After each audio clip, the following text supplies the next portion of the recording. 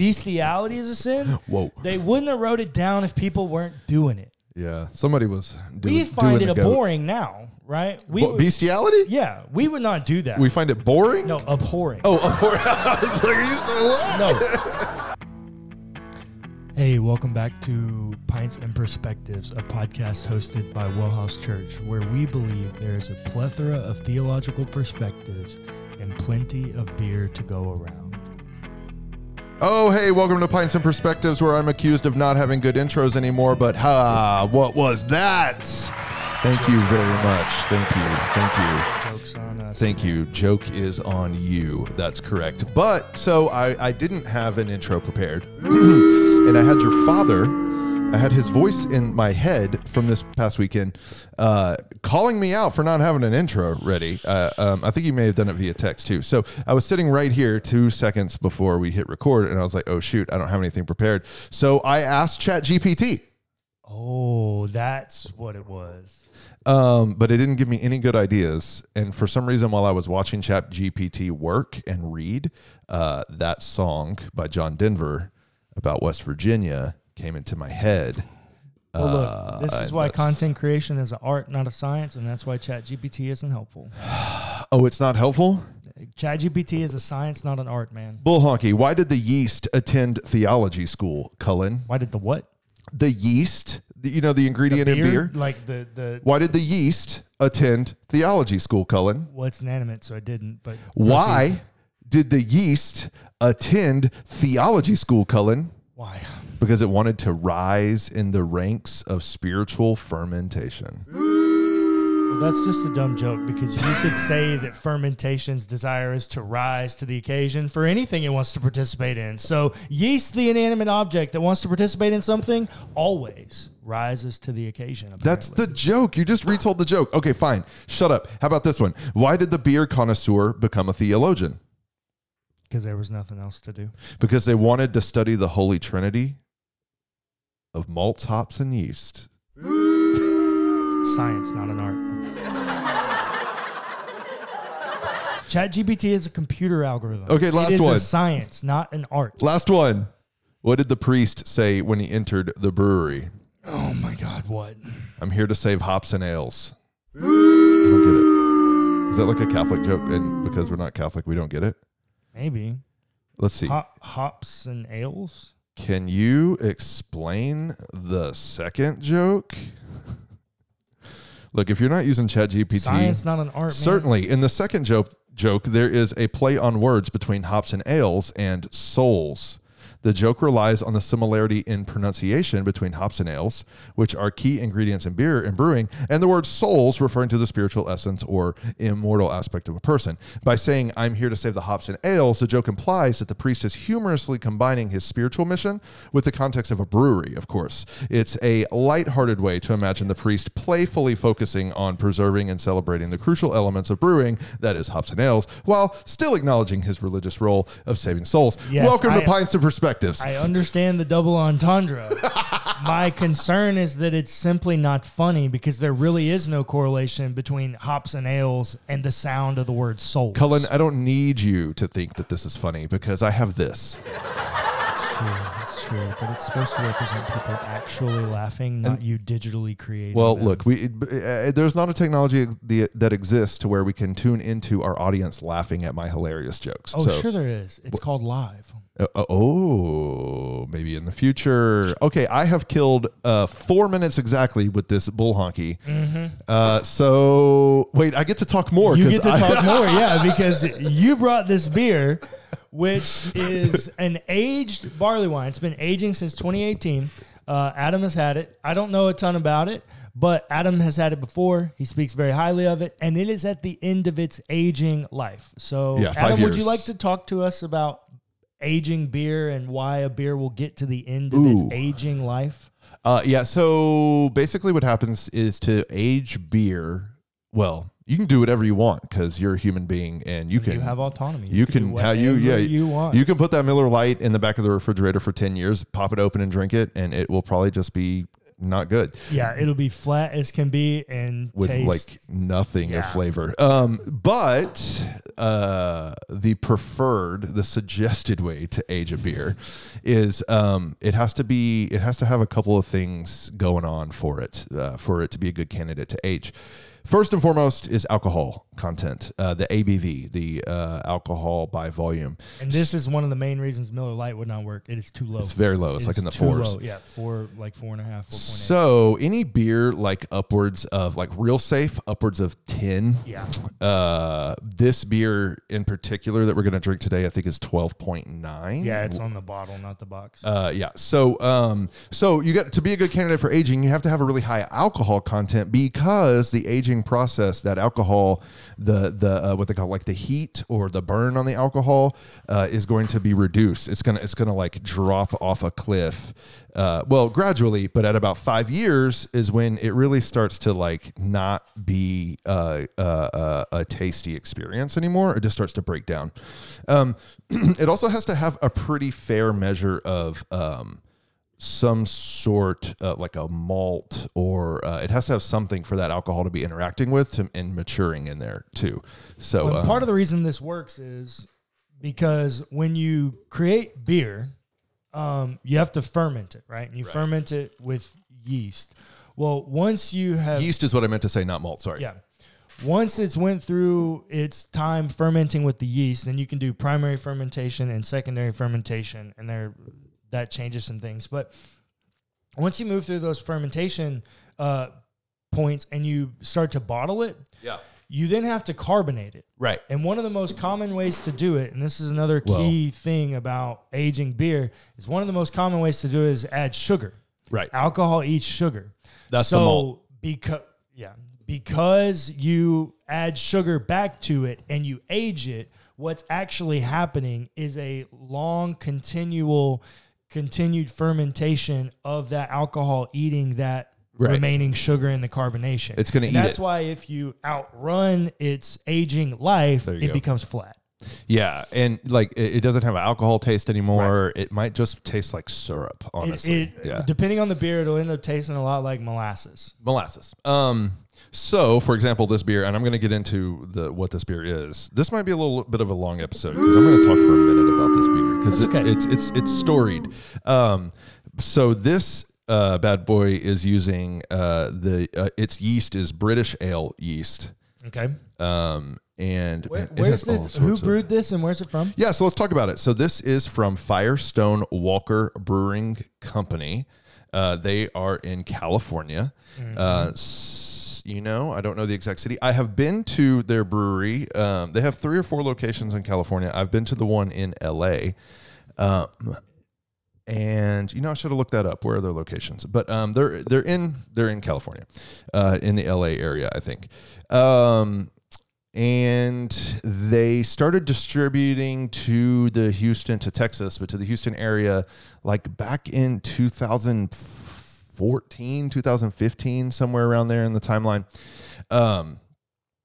It's Walker is after one of the brewers. Is that what it is? Yeah. Okay. Look, if you turn the box around, it'll all 3 founders are there, and one of them's name is Walker. One of them Adam Firestone and David Walker. Yeah, and then there's a third guy. Matt something. Brynildson. And I guess he didn't get his name in the title because it's too hard to say. Maybe he didn't have enough money. I don't know. He got enough money to have his signature on the box. That's true, but his name is in the title. Anyways, so they came to Houston. I got introduced to it through a friend. I ended up going to Pasadena, California a couple times in 2018. And so I got to go to the brewery, and I went to the cellar of the brewery, like the locker, where they were aging beer. Oh, nice. Right? Okay. And so you can walk in there and you can purchase every varietal of Firestone Walker that they have because it's all brewed right there. And so I tasted some stuff. I had some really, really cool stuff, but I grabbed 3 of these Sukabas. So look, let me just read this box real quick. So I do have a question. On the box, you have they're treating it a lot like wine. They're giving it vintage. It's supposed to be aged. They're aging it, and so it has a number on it. Yep, number 7. Is that the bottle number or the batch number? Oh no, batch. Okay. Pretty sure. Look, I think it is printed. Nope, that is the bottle number. Okay. This is bottle number 7. of whatever. Of how many? Well, I don't know. That's a It good doesn't question. say on there. It's not like 7 of whatever written It does on not. there. It does not. Yeah, that's a good question. I bought 3 of them. So this is Okay. my last one. Let me see. So this is a barley wine, which is my favorite beer style, and it is meant to be aged. So they barrel aged this beer at the brewery before bottling. Let me read this this little run through here on the back of the box. Our brewery began in 1996 when we delved into the rare art of fermenting beer in oak barrels. 10 years later, that'd be 2006, we took our barrel machinations to the next level by aging beer in vessels inherited from bourbon houses and other spirits producers. Ever since, the resulting beers have flown under the banner of the Proprietors Vintage Series, and that is here on all the labeling of this. Firestone Walker makes like IPAs, lagers, Okay. all sorts of like normal beers, but they also do a ton of this like aging stuff. So Okay. anyways, Proprietors Vintage Series, which has become one of the most extensive barrel aging programs in the craft industry. It's true. That's why I went there. That's why I went to the aging. Yeah. Anyways. Okay. After taking a year off, Sukaba returns for a curtain call in 2018. So let me tell you something. The reason why I bought this bottle, 3 of these bottles, is because I had the Sukaba in like 2014, when they first came to Houston. Okay. 14, 15. Then I had a Sukaba the next year because it was a limited release, very limited release, very difficult to get. And so then they announced that there would be no 2017 Sukaba. Oh, So it wasn't like not in California, not anywhere, not nothing. they just weren't going to run it. I happened to be in California in 2018, and they had released a farewell version of the beer.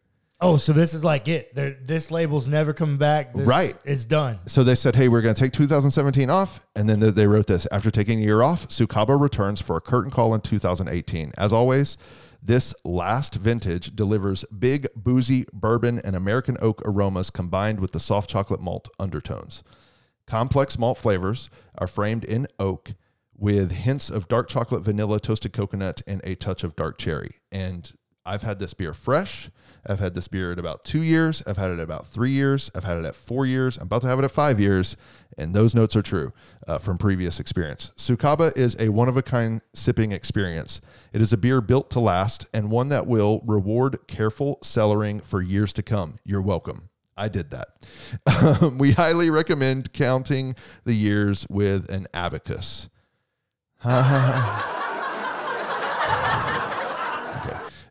Cellar in a cool, dark place between. Yeah, and I did that. Okay.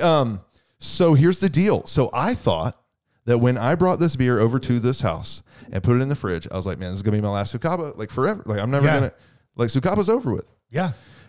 Until I sat down in this chair and looked up Sukaba, and They brought it back in 2022. They brought it back in 2022. It is extremely highly rated, but here's the deal: you can't get it. Yeah. Because you have to join. It's behind a paywall, a subscription wall now. You have to join the Firestone Walker Brewmasters Collective membership, which they're doing.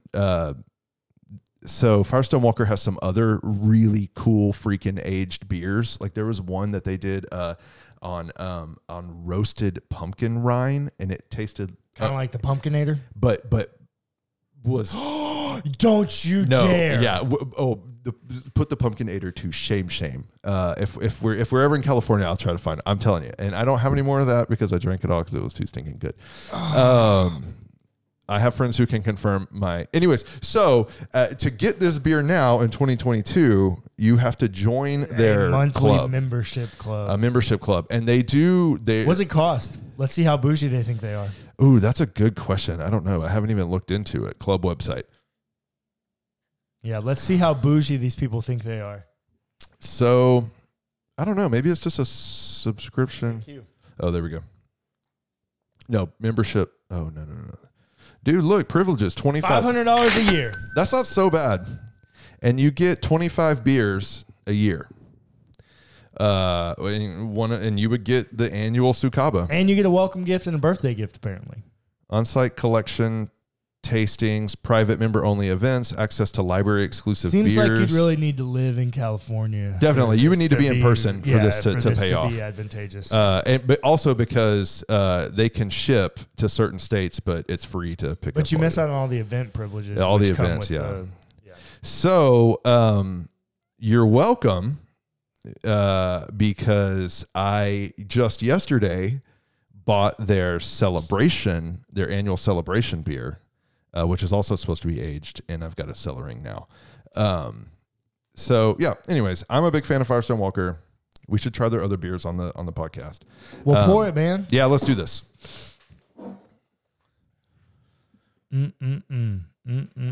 Cheers. Cheers, friends.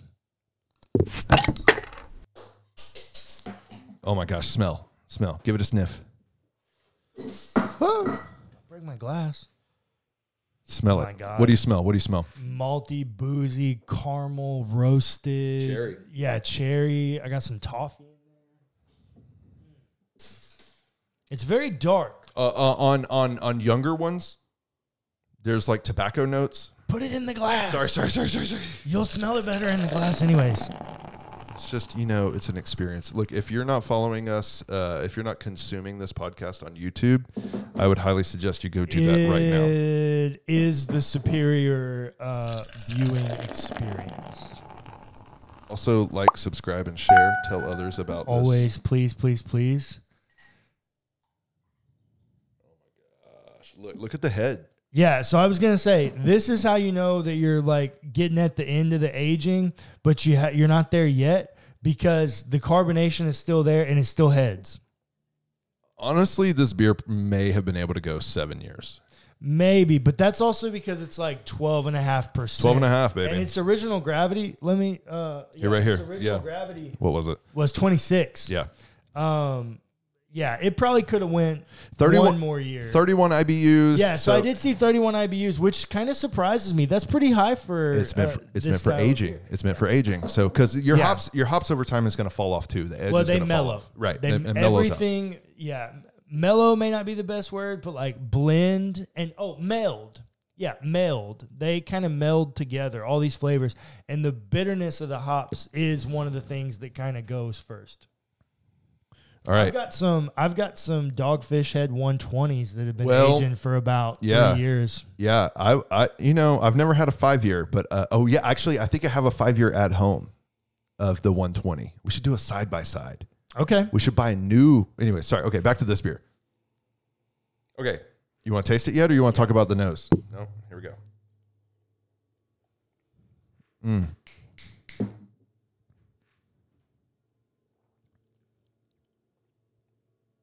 Man, cherry, plum, roasted flavors.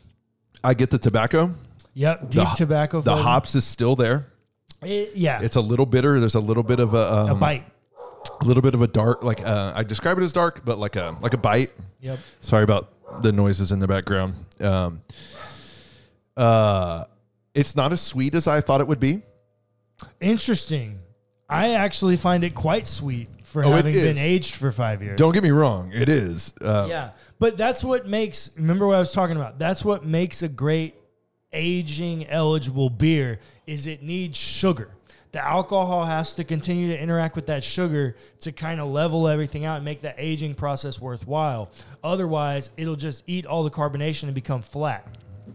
But there's still quite a bit of sugar in this. Still quite a bit of sugar. It's got a lot of bitter in it. It does have More than I thought it would be.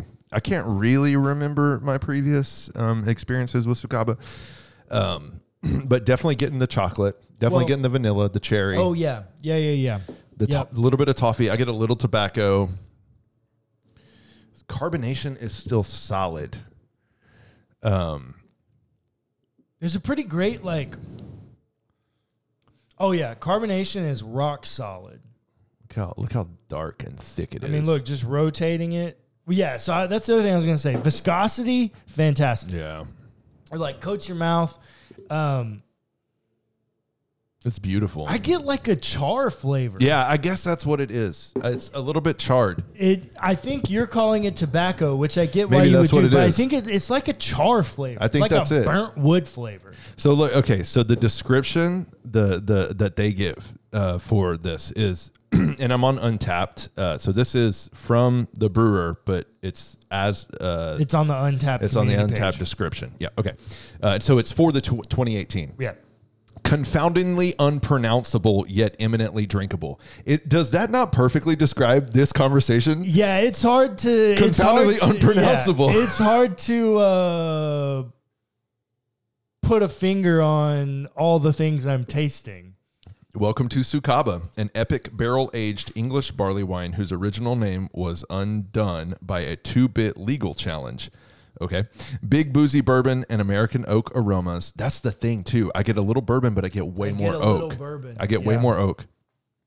Well, that's part of the char flavor I'm talking about. guess There's so. definitely a lot of oak there. Complex malt flavors.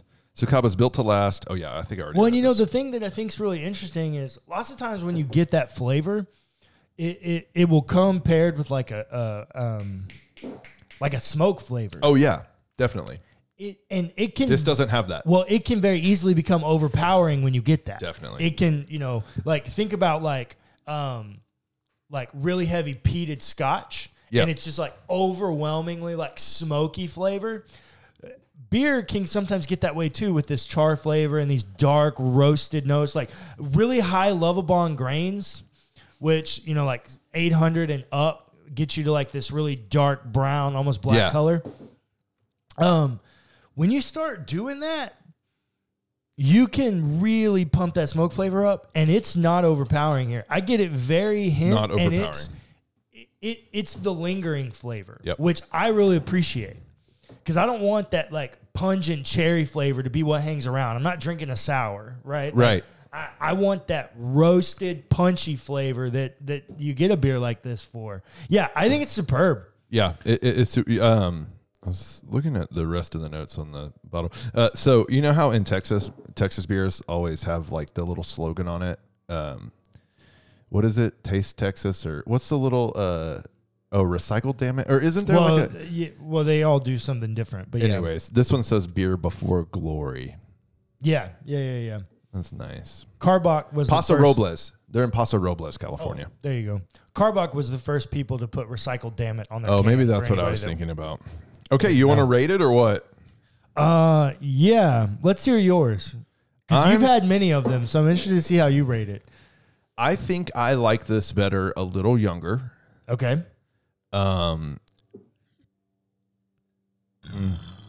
I've also had it on tap at the brewery, so I think it's not fair. Well, look, but I'm gonna beer give on it. tap's just better. Yeah. There's no way around it. I think I'm going to give it a. I've had better aged barley wines. I'm sorry, I'm a little spoiled, so I'm going to give it an 8.5. Okay. It's good. It's very good, and I'm glad I put it in the cellar for 5 years. I was at 8.4. There you go. So Yeah.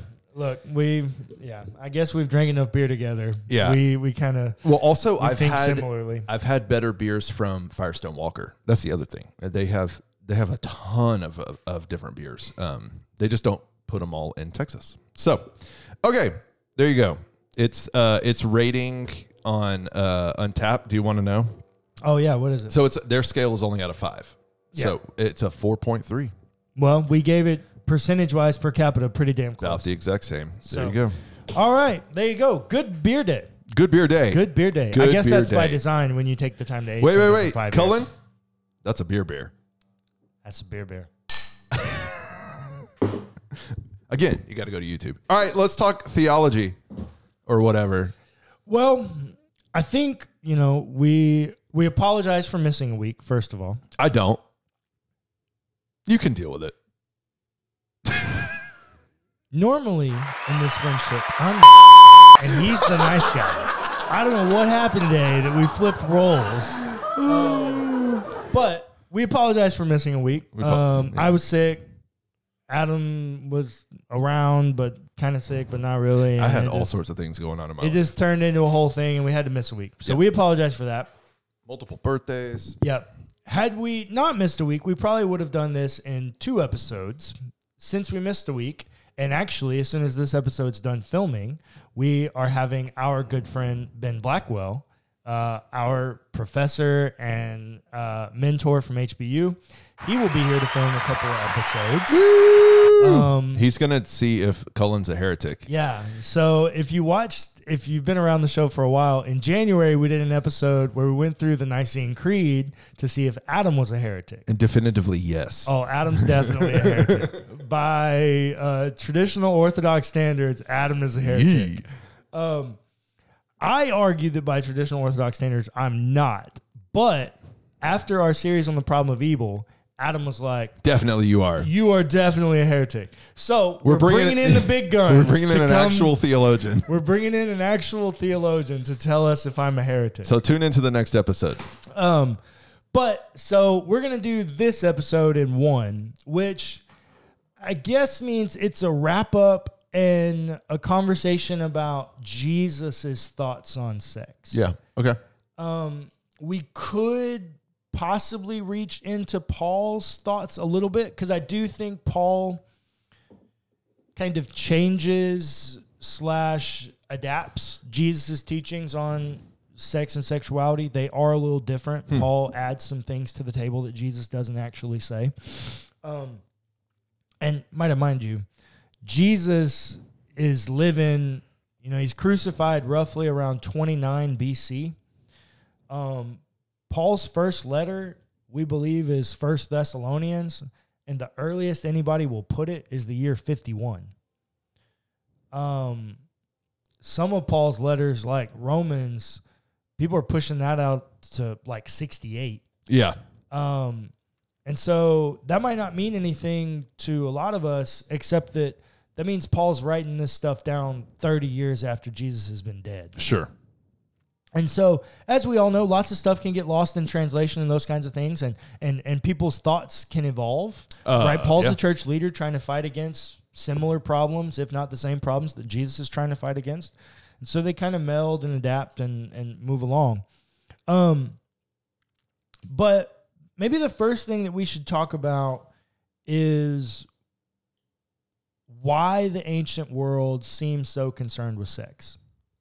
Okay. And maybe that's the question. Did the ancient world seem concerned with sex, Adam? Well, see, here's the thing. My view of the ancient world in my many years of education and research was always through the lens of evangelical, at least Western Christianity. And so I think throughout my entire academic career, I would say that it seems that yes, like the ancient world was definitely concerned with sexuality. Very much so. Yeah. And so, but I would say in a negative way back then. Well, okay, so that's the question. Is it negative? Right. Because we're looking at it from a modern context, reading back to it? Yeah. Or is it negative, or is it positive when we look at the context they lived in and what it was designed to fight against? Yeah. Because you have to remember that society's evolving. Or right? maybe both. Humanity doesn't stand still. Sure. It always progresses, right? Right. There's a reason that you have a cell phone in your pocket and Jesus didn't. There's a reason that you Because of the devil. Because of the Antichrist regime. There's a reason that you have the ability to look at 100-story buildings and the ancient world didn't. Right. There are Technology, man. ways that innovation and evolution of humanity impact all of these things. And so I think we should keep that in mind as we have this conversation, because what I would argue is that the Bible in the ancient world is extremely concerned with sex. Because, number one, the ancient world recognizes that it's God's first command to humanity, to be fruitful and multiply. Okay. But what it does, and you actually brought this up in one of our episodes, is that like the concept of sex for pleasure rather than procreation in the ancient world, it wasn't necessarily looked down upon like in a sinful way, but it was certainly looked down upon in a you're playing with fire kind of way. Like it's risky. Yeah, it's really risky, because what what they don't want, I think the ancient world makes this very clear. And I think the Old Testament and the New Testament explicitly say this in their own unique ways. In the ancient world, everybody got married for lots of reasons, right? Mm-hmm. Part of it's just societal. I guess my question is, which ancient world are we talking about? We're talking about the ancient world of like the New Testament or the ancient world of the Old Testament? Let's start in the Old Testament. Okay. Let's start in the Old Testament. Because like that statement wouldn't be true in the like Bronze Age, right? Why? Well, I mean like that everybody got married. Sure. Women are property. Yeah, okay, that's fair. But like polygamy, but marriage would have been defined differently. Marriage would have been defined very differently. Right, more transactional. But it would have been more transactional, but this concept of this union between two people in some kind of divine view. For it to be sacred. Was very important, and everybody did it. Well, also because sex was used as like an access, like I think of okay, I'm having to go back into the recesses, right? So like temple prostitution in the Asherah cult, or like the Baal system. Yep. So like sex was sacred in that way too. Well, but you have to remember those are pagan concepts coming in. Yeah, well, I'm talking about the ancient world. We are, and we're gonna So specifically, I guess when we talk about the ancient world, we should talk about it. Yeah, this is a good point. We should talk about it in twofold: what the Israelites are saying and what the rest of the world's saying. Yeah, because that's the ancient world. That's the nationalistic bent we like to take. Well, part of it is the ancient world context that the ancient Israelites lived in was very sex positive and very much so. If you want them, take them. Well, but also like sex positive for men. Right. Women were property. Tools. Property. Yeah. Yeah, not tools, property. Right, yeah. And that's why they owned wives and concubines, which are basically just sex slaves. Right. So when you start to put this together, what happens is the Israelites look around and go, hey, sex is this great thing, but marriage is really sacred, and sex for pleasure puts risk on marriages. Wasn't that? That's why the whole adultery conversation comes in. Because look, but that has to occur like in the timeline of things. That has to occur later. Like I know Augustine is talking about this. What do you mean? Leviticus 18. Everybody remembers Leviticus 18:22 that a man should not lay with another man, for it's an abomination. But everybody forgets 18:1 through 21, which is all about adultery, incestual adultery. So you would say sleeping with your grandfather, sleeping with your stepdad, sleeping with your sister. Okay, wait. So you are making the argument that the post-exilic Hebrew community. Well, Leviticus is not post-exile. Oh, sorry. Right, Leviticus. You're saying Leviticus. The pre-exilic. Yeah. You're saying that the pre-exilic Hebrew community believed in monogamous marriage? Bull honky. No, I'm not saying that. What I'm saying is Leviticus 18 is a chapter dedicated to a sexual ethic, of which 95% of it is dedicated to the conversation. Don't sleep with people who are married to other people, and especially not your family. Yeah, okay. Now, the other thing I will say is, and this is shout out to Kev, my dad. Yo, Kev. He reminds me of this all the time. They wouldn't have felt the need to write it down if people weren't doing it. Yeah, no, that's fair. So in the same way that they're writing down, people shouldn't bone animals, bestiality is a sin. Whoa. They wouldn't have wrote it down if people weren't doing it. Yeah, somebody was doing We find it abhorring now, right? Bestiality? Yeah, we would not do that. We find it boring? No, abhorring. Oh, abhorring. I was like, you said what? No. And so we would never do that. And so you ever heard somebody preach on don't screw animals? You know, I did pastor in the country for a while. You never preach that sermon. There's no way. They would have run you out of there. No, never had a bestiality sermon. Sorry. See? Because it's not relevant to our context. But you also know something that I hear all the time? Gays are going to hell? Well, We'll get there. No, what I was going to say is every time I look up a statistic about like porn searches and like the results from one of these studies, what's always one of the top 5 searches? Family. Stepmoms. Yeah. Moms. Yeah. The Bible seems real concerned. Don't do that. You Yeah. know why? Because you end up, how do you get a mother in the ancient world? She's married to your fucking father. Right. Adultery.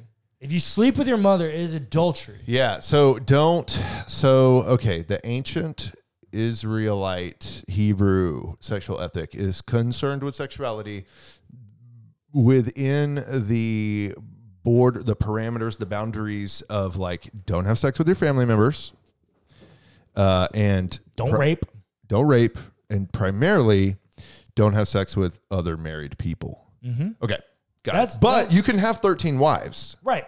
They just all have to be legally, contractually bound to you. Right. Marriage. And so the other thing I will say is what we need to understand is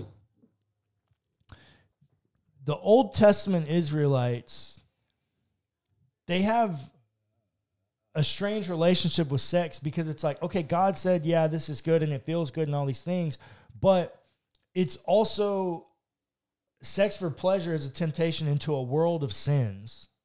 But isn't that a Pauline concept? Like, is that an ancient Israelite concept? What do we always say? That sexual suppression can lead to rape? Definitely. Is that a Pauline concept, that is a bad sex thing? That rape is that uniquely Pauline that we shouldn't do that? No, of course not. No, of course not. Of course not. So there's always a negative sexual impact from our sexual desires. And that's really what the ancient world is fighting against. Their concern is not necessarily with the sex. It's the sex getting out of hand and doing things that are actually harmful to people. Yeah. So again, we are back to the same old storyline, power dynamics. And so this brings us to Jesus, right? So wait, I think you're skipping one thing. So this is shout out to Dr. Dennis Tucker. So one of the things he helped me understand in the timeline of Israel is the post-exilic. Earlier I was talking about the pre-exilic Israelites, the Hebrew people. The post-exilic Jews at this point. They are called Jews after the exile from Babylon. That's how it works. This is also where the post-exilic community does start to put an emphasis on monogamous marriage. Man. And this is where you start to see couples. Well, it's where the concept begins to make its way into the culture. Because by the time we get to Jesus, what does marriage look like? One man and one woman. Well, really by the time you get to Paul. You don't think it was that way in the first century? Well, the 10s first and CE. Yeah. First century CE. It was going that direction, I think. It's definitely going that direction. And part of it is because what happens is you've got guys like David who have 300 wives and 700 concubines. Yeah, that's a great point. So I guess it really takes hold after the Greek and the Roman, because like taxation had something to do with it, like in the Roman culture. I should have read a book about this before I came onto this podcast. Yeah, well, I did. Oh, look at you. It's called Holy Misogyny by April DeConnick, a professor at Rice University. Hoot owls? What's their thing? Hoot away. Owls? Yeah. Owls for life. Hoot owls. Oh, whatever. Anyways. I don't know where we were going with all that. Jesus. We were getting to Jesus. Well, we were going to get to Jesus, but you've brought some things up. I would love to have this conversation with Dr. Tucker because one thing that I find interesting is the post-exilic definitely changes things about marriage. Yeah. But it's certainly not like a ripping off of what was, and a replacing of what becomes the New Testament. Because you have to think about Ezra.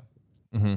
And the book of Ezra, he commands mass divorce of any Israelite married to a foreign woman. That's right. Yeah, yeah. The xenophobia was on point. The racism was real.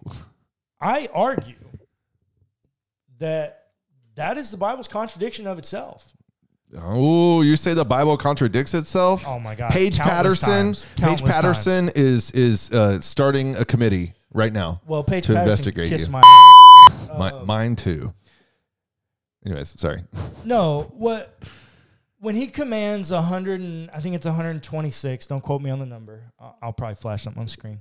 126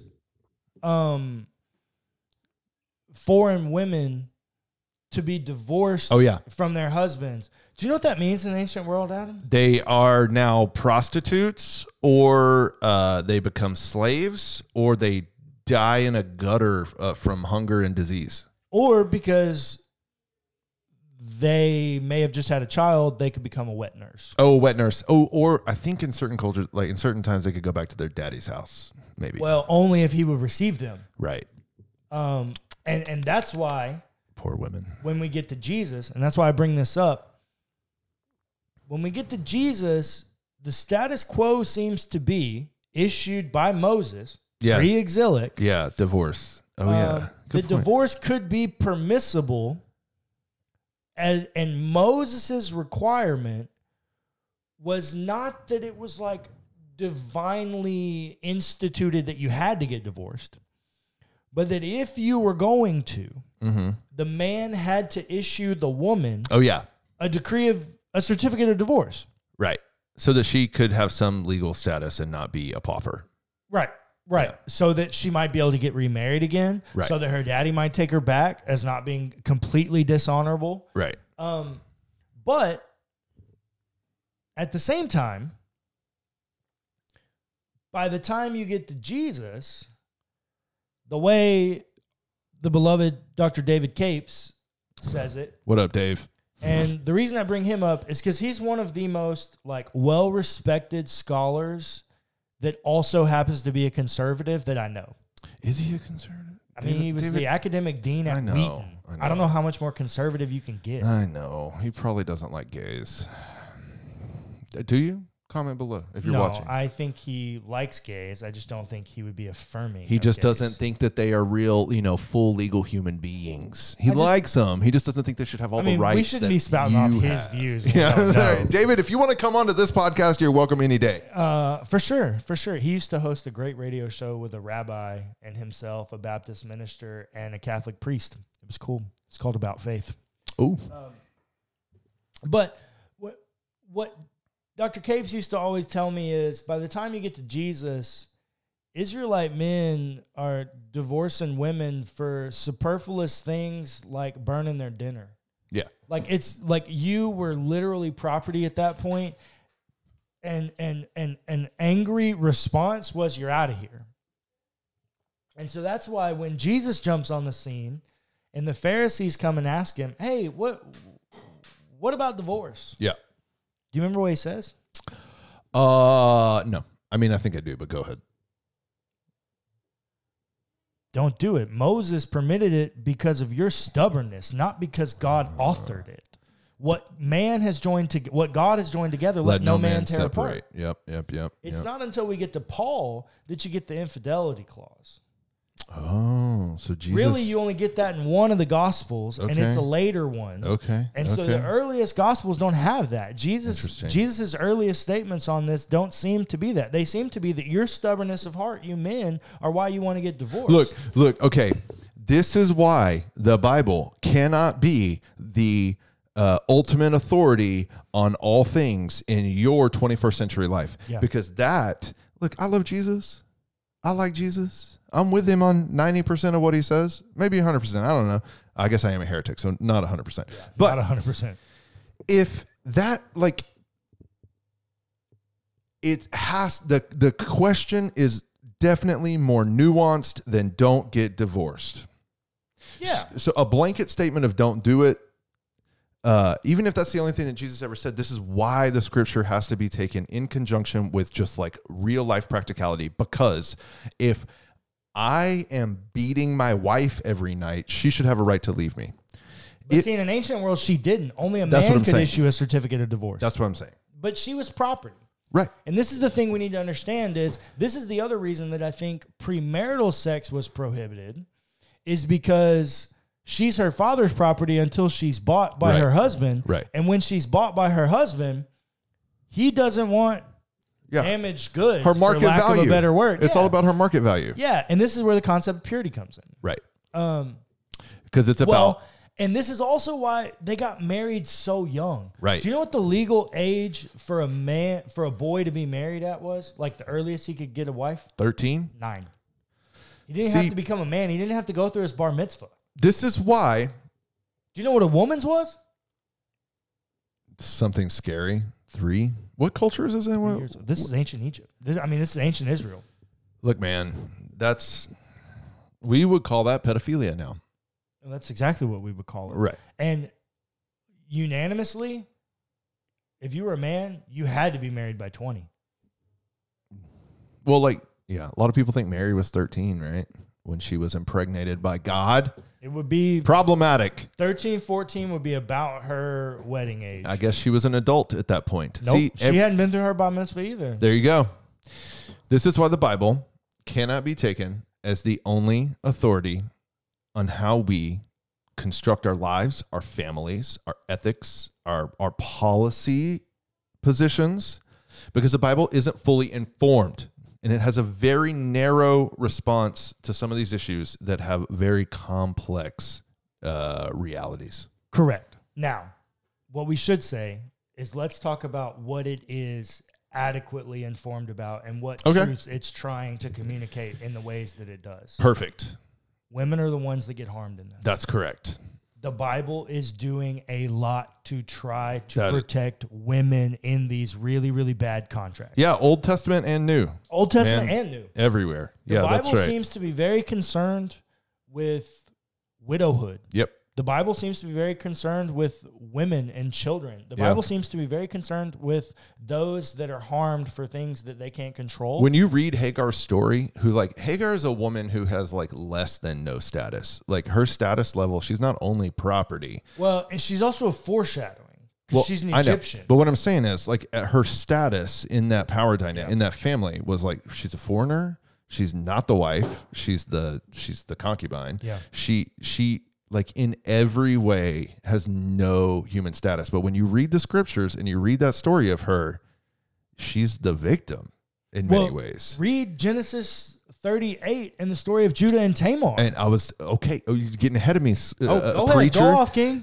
Tamar's the same thing. Well, my point is you have these examples throughout the Old Testament and the New Testament of women whose status, the scriptures kind of overturn the apple cart of cultural expectations in regards to human or female status.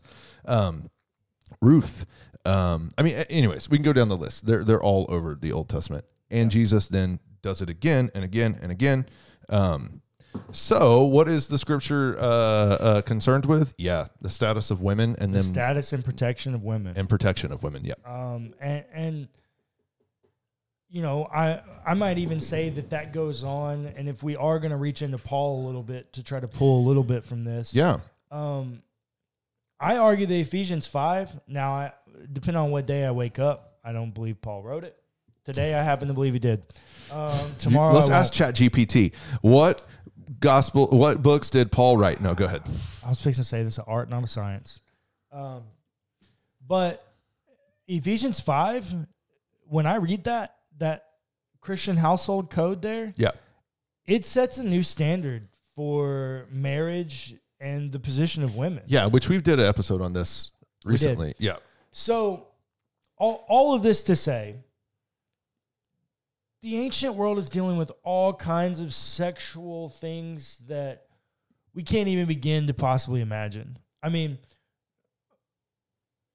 Adam, in an information age. Yes. Have you ever heard some shit happen in modern world like we read in Genesis 19 with Sodom and Gomorrah, where the men of an entire town show up to rape 2 men guests? There are stories out of India and certain African countries. In our Western modernized world, the one we're talking about, this sex context. Well, I mean, gang rape is a thing, but a whole city. But a whole town? No. Only because they were foreigners and hadn't been had yet? No, we don't have that. The ancient world is dealing with sexual things that we can't imagine. I mean, I don't know, dude. I feel like this still happens. It might still happen, but you know what I don't think happens a whole lot? Fucking goats. The Russians like the Russian atrocities in Mariupol and what Bucha, like they raped everybody, like all the women. They raped them all. Okay, but that's not sodomizing Men. 2 men that come into your city as guests.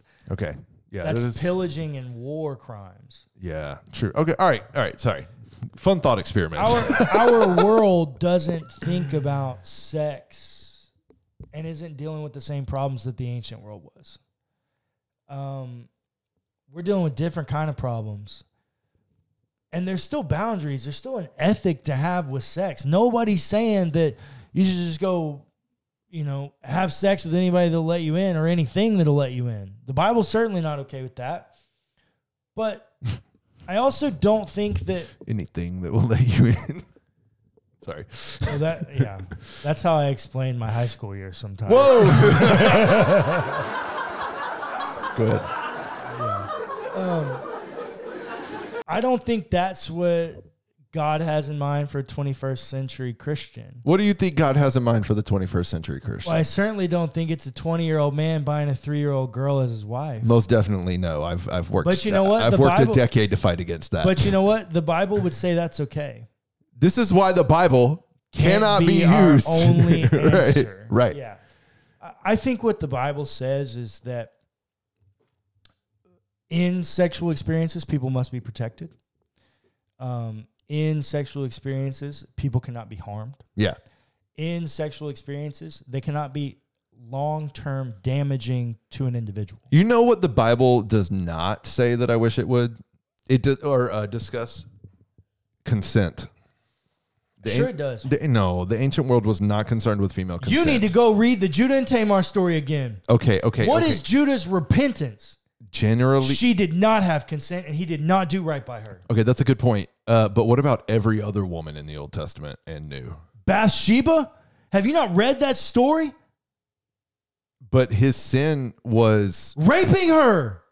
Sleeping with another man's wife. Raping her. Okay. From the minute she is seen, you should go read this story, listener. From the minute he sees her from the top of his he's already committed castle, adultery in his heart. She is actively bathing. The verbs used for her are active. From the minute you see her again after she's bathing, when David says to his goons, go get her, she's never communicated with an active verb again. Everything is done passively to her. Yeah. And then he's wronged. Nathan comes to him and says, you're the man. No, I will push back on that. He's the man who did what, though? Stole 1 goat from one man when he had 100 goats. That's what Nathan's proverbial prophecy to him is. Yeah, and David says, I'll kill the man that stole the one. And Nathan says, you're him. You're the man. And no, I would argue that the Bible absolutely makes space. But isn't that all about like an economic scenario? Like even the analogy is it's about fidelity. You can't, just because they pay for a woman doesn't mean their only contribution is economic. And certainly not when a prophet of God comes. Poor Uriah. A prophet of God comes and says, hey, that's sacred. And you took it. Yeah. It wasn't yours to take. You think you took it. And you know what the penalty was according to the scriptures? The loss of his son. Yeah. God killed a baby. Mm-hmm. God killed a baby. Yeah, God kills lots of babies. So this whole, anyways, pro-life agenda can kick a rock. Yeah. Heard. What now? So I think my point is, if you're looking for the Bible to have all your answers about sex, it ain't. It might. Well, okay, but you're going to get a really, really distorted view of sex that becomes illegal in America. If you try to treat your sex life the way that the Bible tells you to, it'll be illegal because you're going to try to buy a 5-year-old girl. Well, we've got to stop this nonsense. The Bible has all the answers when it comes to anything and every topic that we want to come up with. Or that we should regress to a previous older way. Because the Bible says. An ancient way of doing family or society for that matter. Yeah, I was talking about this in therapy the other day, and this is a little off topic, but I think it's relevant to your comment. When I was growing up, my parents, I think because that's what they were taught, they used a fear tactic to try to get me to listen, right? I listened because I didn't want to get my ass beat. Right. Right. Now, they loved me, right? And I felt loved, but I Sure. listened because I got my ass beat. Sure. I don't spank my children. I don't either. My children still listen to me. Mine too. You know what I think the difference is? We're more, we have better logical reasoning. I don't know. I'm just kidding. I don't know. I think my children respect me rather than fear me. Yeah, there you go. It is a different approach. If you try to treat your sexuality the way the ancient world does, Ooh. you're going to have a fear-based sexuality rather than a respectful one, which I think is what the modern world's trying to get at. And I think divinity is okay with. That is what the whole concept of one-on-one equality and procreation is. It is that concept. I'm a pro creator. You know what I'm saying? Yeah. Any more thoughts? Do you got anything? Do you not like anything I said? I mean, I think this is a good follow-up to the purity culture episode that we did, because so much of purity culture has been so damaging for specifically like the millennial generation in particular, but others as well, of course. And this is where it comes from. I mean, like with this, I almost feel like this episode should have gone before the other one, because this is really like, this is where the whole kind of worldview, philosophical view, like this is where the system starts. Is, well, you have people in a fear-based response to something that really began as,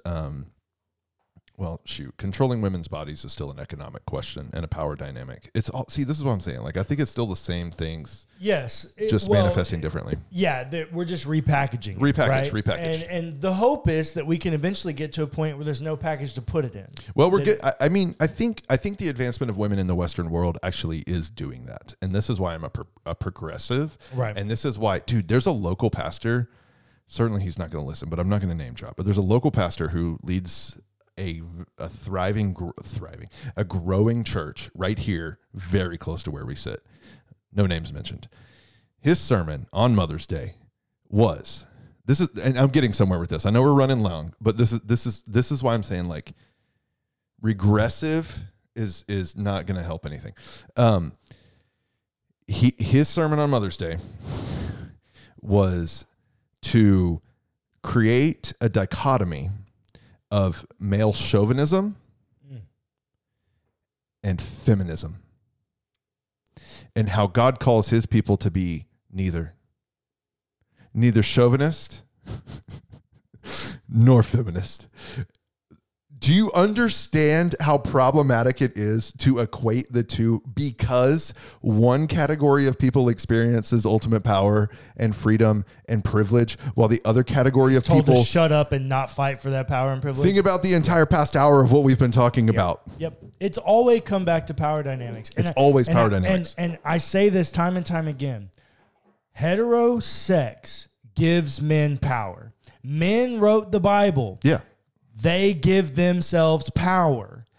Right. These things are not. You can't just like peel back the layers and not look at the core. Yeah. The core of it is always that men want power. Right. It's intoxicating. It's a drug. It is. It very much so. And it preys on the weak. It preys on the weak. It preys on the marginalized. Yep. And, you know, did you ever watch House of Cards? Yes. Do you remember I think it's season 1 or season 2, when Kevin Spacey starts sleeping with that reporter that he's using? Yeah. Do you remember their first conversation about sex? No, I don't. But I remember what their last conversation was like. He killed her. He pushed her. Spoiler alert. But but screw that. Don't go watch that show, because Kevin Spacey is a predator. But yeah, he pushes her in front of a train. He pushes her in front of a train. And the first conversation they have about sex, the gist of it is he equates sex to power. Yeah, that's right. You're jogging my memory now. In the ancient world, there was ancient world propaganda written all over ancient Rome, and it said Julius Caesar sleeps with women for pleasure and men for power. Julius Caesar. Well done. It was intentional. Was it? Pun intended. Pun intended. Yeah, look. This sex stuff, I don't care what Joe Blow down at Old Historic Baptist Church pastor told you. Yeah.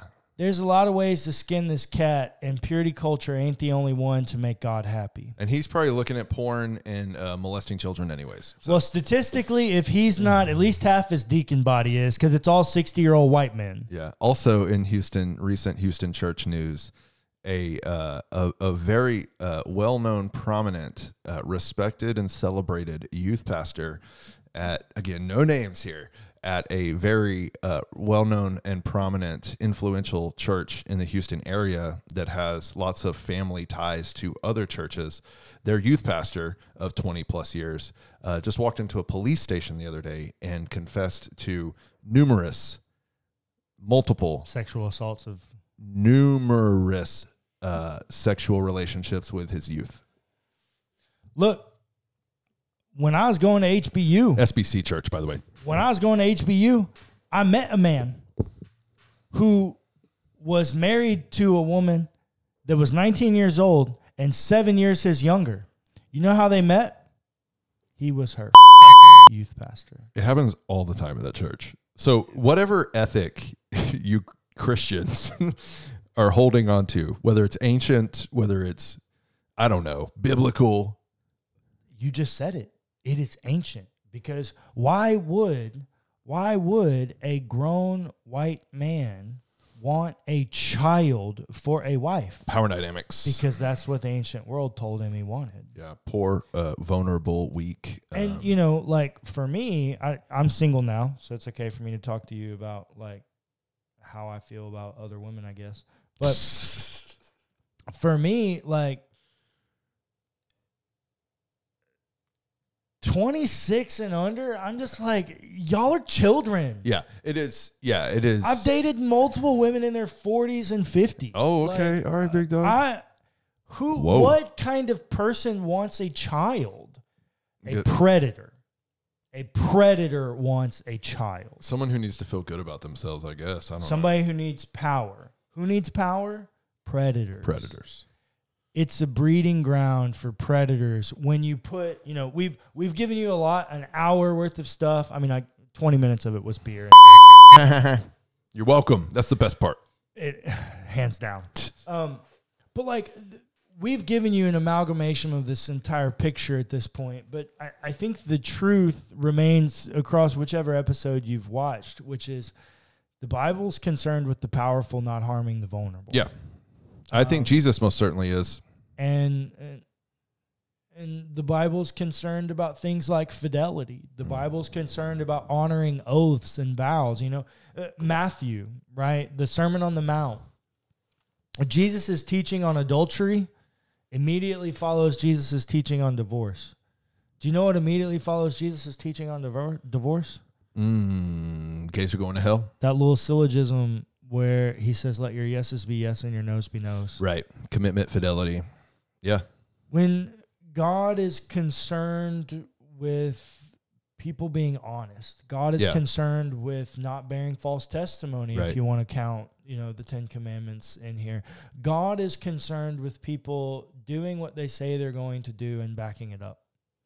God is concerned with people honoring their promises. God is concerned with caring for the vulnerable. Yeah. God is concerned with lots of things that white evangelical Christian nationalism doesn't seem to be concerned with. And ironically, the things they seem to be concerned with always get uniquely tied to power.